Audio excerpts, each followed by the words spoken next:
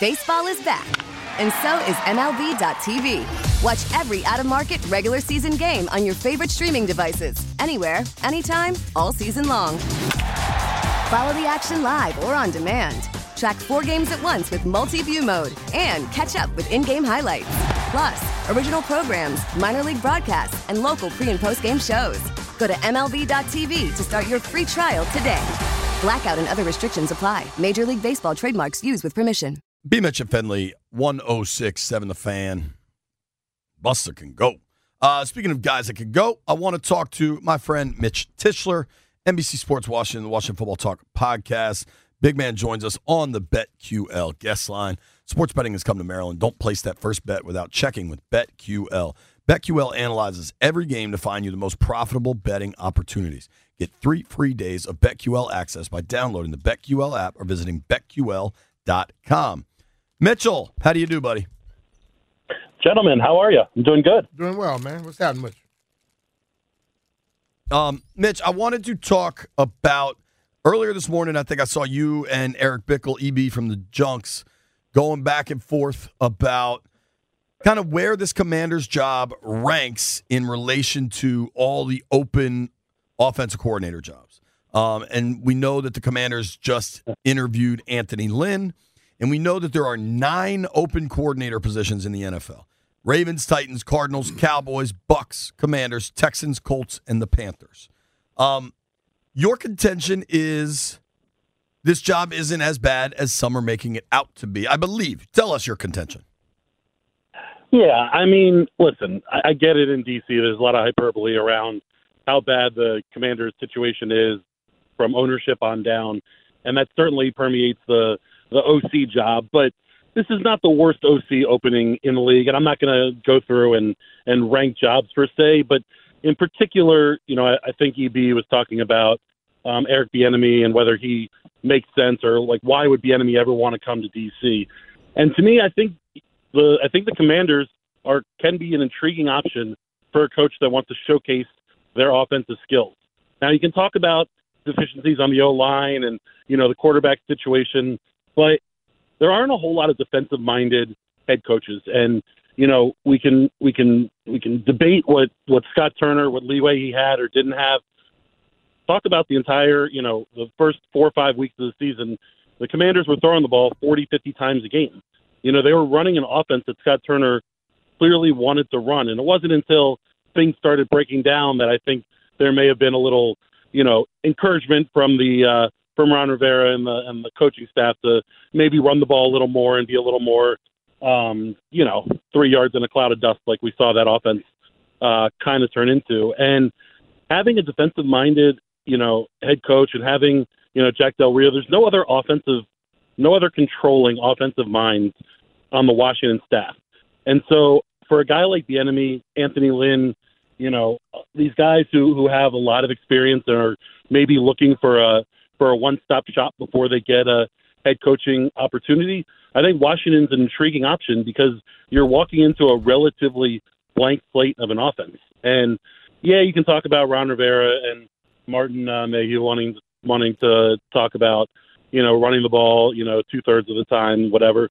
In practicality, we saw what Scott Turner was allowed to do until things broke down. And I have no doubt, especially if they have to pay up for one of these big-name guys who might only be here for a year, of course, assuming that ownership signs off on paying for somebody like that, I think it's a great opportunity for them to showcase what they can do. And if they can move that offense from 25th in the league up to 15th in the league, that's a giant step and a huge feather in their cap for a guy who fancies himself a play caller. But you say that team was throwing the ball 40-some times a game or whatever, but they had lost 3 of those 4 games, right? Oh, correct. It wasn't the correct offense to be running, and I think part of it was how they were throwing the ball. I think we've discussed plenty of times, some of the 7-step drops, the empty looks in the backfield. I think that all those things are part of the fallacy with the way that Scott Turner wanted to throw the ball. But I mean, we can look at Joe Burrow and the Bengals. That Bengals offensive line is not good, and we saw him get beat up by the Chiefs. That was in the AFC Championship game. Joe Burrow and the creativity that Zach Taylor and that team and that coaching staff have put together to create an offense that's successful despite their O-line is something that other teams around the league can mimic and look at. But they got to have a Joe Burrow, Mitch, and I don't think there are a lot of Joe Burrows running around there. Not enough of them floating around. I mean, I think ultimately the talent that they have outside of offensive line and quarterback is something to be happy about. But most of these guys need to have an offensive line at least, or have a unicorn like Joe Burrow to make that crap work. Sure, but what's great about an O-line is you can rebuild that in an offseason.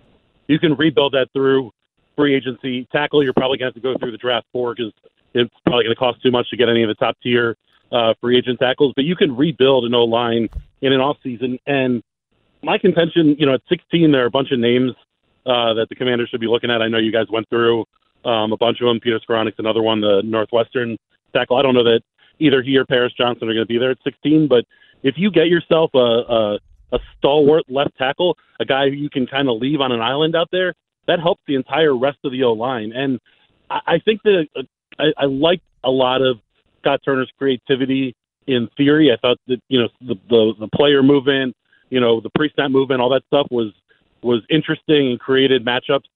I just think that the practicality of how he implemented that with, the blocking schemes and the long dropbacks, I think was a mistake. And I think that if you have a OC that's a little more creative and understands a little bit more kind of the tick-tock that quarterback's going to be feeling because of the O-line, I think that there's a usable offense that you can put together, especially, Washington hasn't had a brilliant offensive mind, since obviously the group of guys that left before. And I know Jay Gruden, folks like Jay Gruden a lot, but he was not in that same, atmosphere as the Sean McVays and Kyle Shanahan's and that whole group that came through here. I think you can look at Eric Bieniemy to me, and I think that given the opportunity to look at him as the man in charge, the guy, the whole McGillicuddy on offense, I think he can prove to be on the same level as those guys. And I think his work with Patrick Mahomes, and obviously Andy Reid gets a ton of credit for it, and Mahomes being a superstar helps a lot. But I think you can see the success that he's had on offense, and I think it's something that he can translate here to DC. So you're all in on Bieniemy. You think he could be McVay, Kyle Shanahan, that caliber? I think he's the best option. I guess they haven't brought him in for an interview yet, but he's the best option that's been rumored to be connected to Washington. And then the second part of it is, obviously Bieniemy has gone and done a ton of head coaching interviews and not gotten, jobs for whatever reason. Obviously none of us know what that is, but we know that the shaky ground that the entire Washington coaching staff is on right now. You bring in somebody who potentially could step up if he's a good OC this year, potentially step up. Maybe you found a guy to take over the organization and keep that upward trajectory if he's able to move this offense in the right direction, in his first year. It's like you've put a lot of good things out there, but everything is a if. So I wonder if the job really that good, because all these great things got to happen for the success to happen. So is this really one of the top jobs, or is it one of the bottom jobs? There's 9 open. I think it's appealing to an offensive coordinator because of the free will that they will have to do what they want to do. They're not going to have an offensive mind. There's no other offensive minds in the building that are going to step in and overrule OC. Okay. You're not wrong about that. But let's just look at other spots where that's still the case. Titans with Vrabel, same situation. We assume the Bucs are keeping Todd Bowles, right? That's what they said. So Tampa's the same situation. Texans now with DeMeco Ryans, same situation. And I think you could argue John Harbaugh is a special teams background. Harbaugh in Baltimore sure let Greg Roman run his thing. So you're not wrong that this is a defensive coaching staff, that the offensive guy gets to run his offense. Perhaps with some input from Ron. I'd wonder if Scott. See, but there are other opportunities just like that. The one that happened last year that used to bother me is they would critique the hell out the offense, not the defense, though. And that were things that we had a better defense, and they would have some issues, but they wouldn't say much. So that right there shows you that the defensive mindset coaches do dip their nose in the offensive business? Outside of the Ravens situation with Lamar Jackson, assuming that they franchise him or get him to a long-term deal, none of those other situations are demonstrably better than the Commanders. And I would argue that the Commanders' skill players might be the best of those 4 or 5 teams you mentioned. And yes, the O-line is a problem. We all recognize that the O-line is a problem. Again, it's something that, if they're diligent and willing, is something that they can potentially fix in a season and put together. But this receiving core and, you know, the group of skill players they have, I would put up against any of the rest of those groups, including the Ravens. The Ravens just have a quarterback where none of the rest of those teams do. But the thing for me is, like, I've been gone from this area as far as playing football since 2000, and they haven't done that. Right. They haven't built the offensive line in the offseason. You say that they can get it done. They haven't done it in the last 3 years. They haven't done it. What makes us think all of a sudden they're going to change their mind now and say, oh, yeah, we better build offensive line now? Because it seemed like an afterthought to them.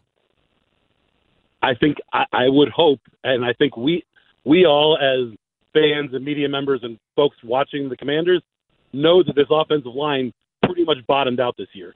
And I got to think that the guys in the building recognize that this thing bottomed out. I think that each year, going back, you know, we can go back 6-7 years now, you know, kind of since the Trent Williams situation started, you know, coming up, that there were little, you know, threads that folks were grabbing onto and hoping that this guy would develop and this guy could step up and be a star and this, that, and the other thing. And, you know, we got a lot of great depth and the old guys and young guys can work well together. This thing totally bottomed out last year. And, you know, you can look across that O-line and you could realistically come up with 5 brand new starters. Now, I don't think they will, but you could realistically come up with 5 brand new starters. And as a team, they have to recognize that it bottomed out.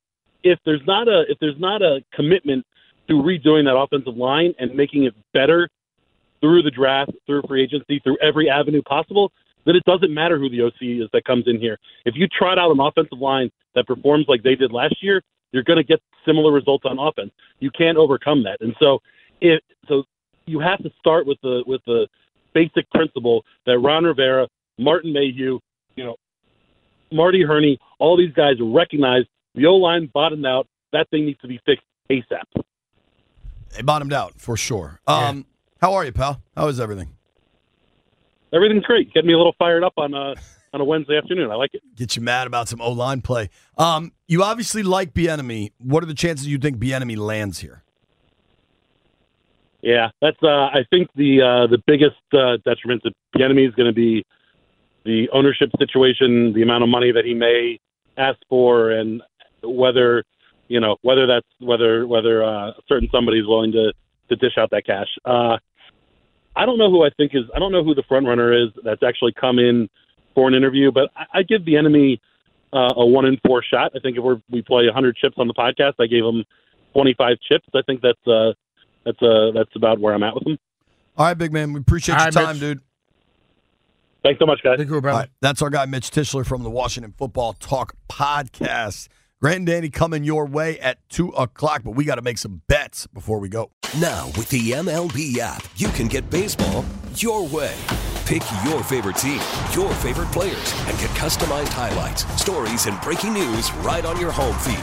Follow the action with Game Day, where 3D replays add another dimension. Plus, notifications can keep you connected to every pitch, every hit, every game. The MLB app. Baseball your way. Download it now for free from the App Store or Google Play. Blackout and other restrictions apply. Major League Baseball trademarks used with permission.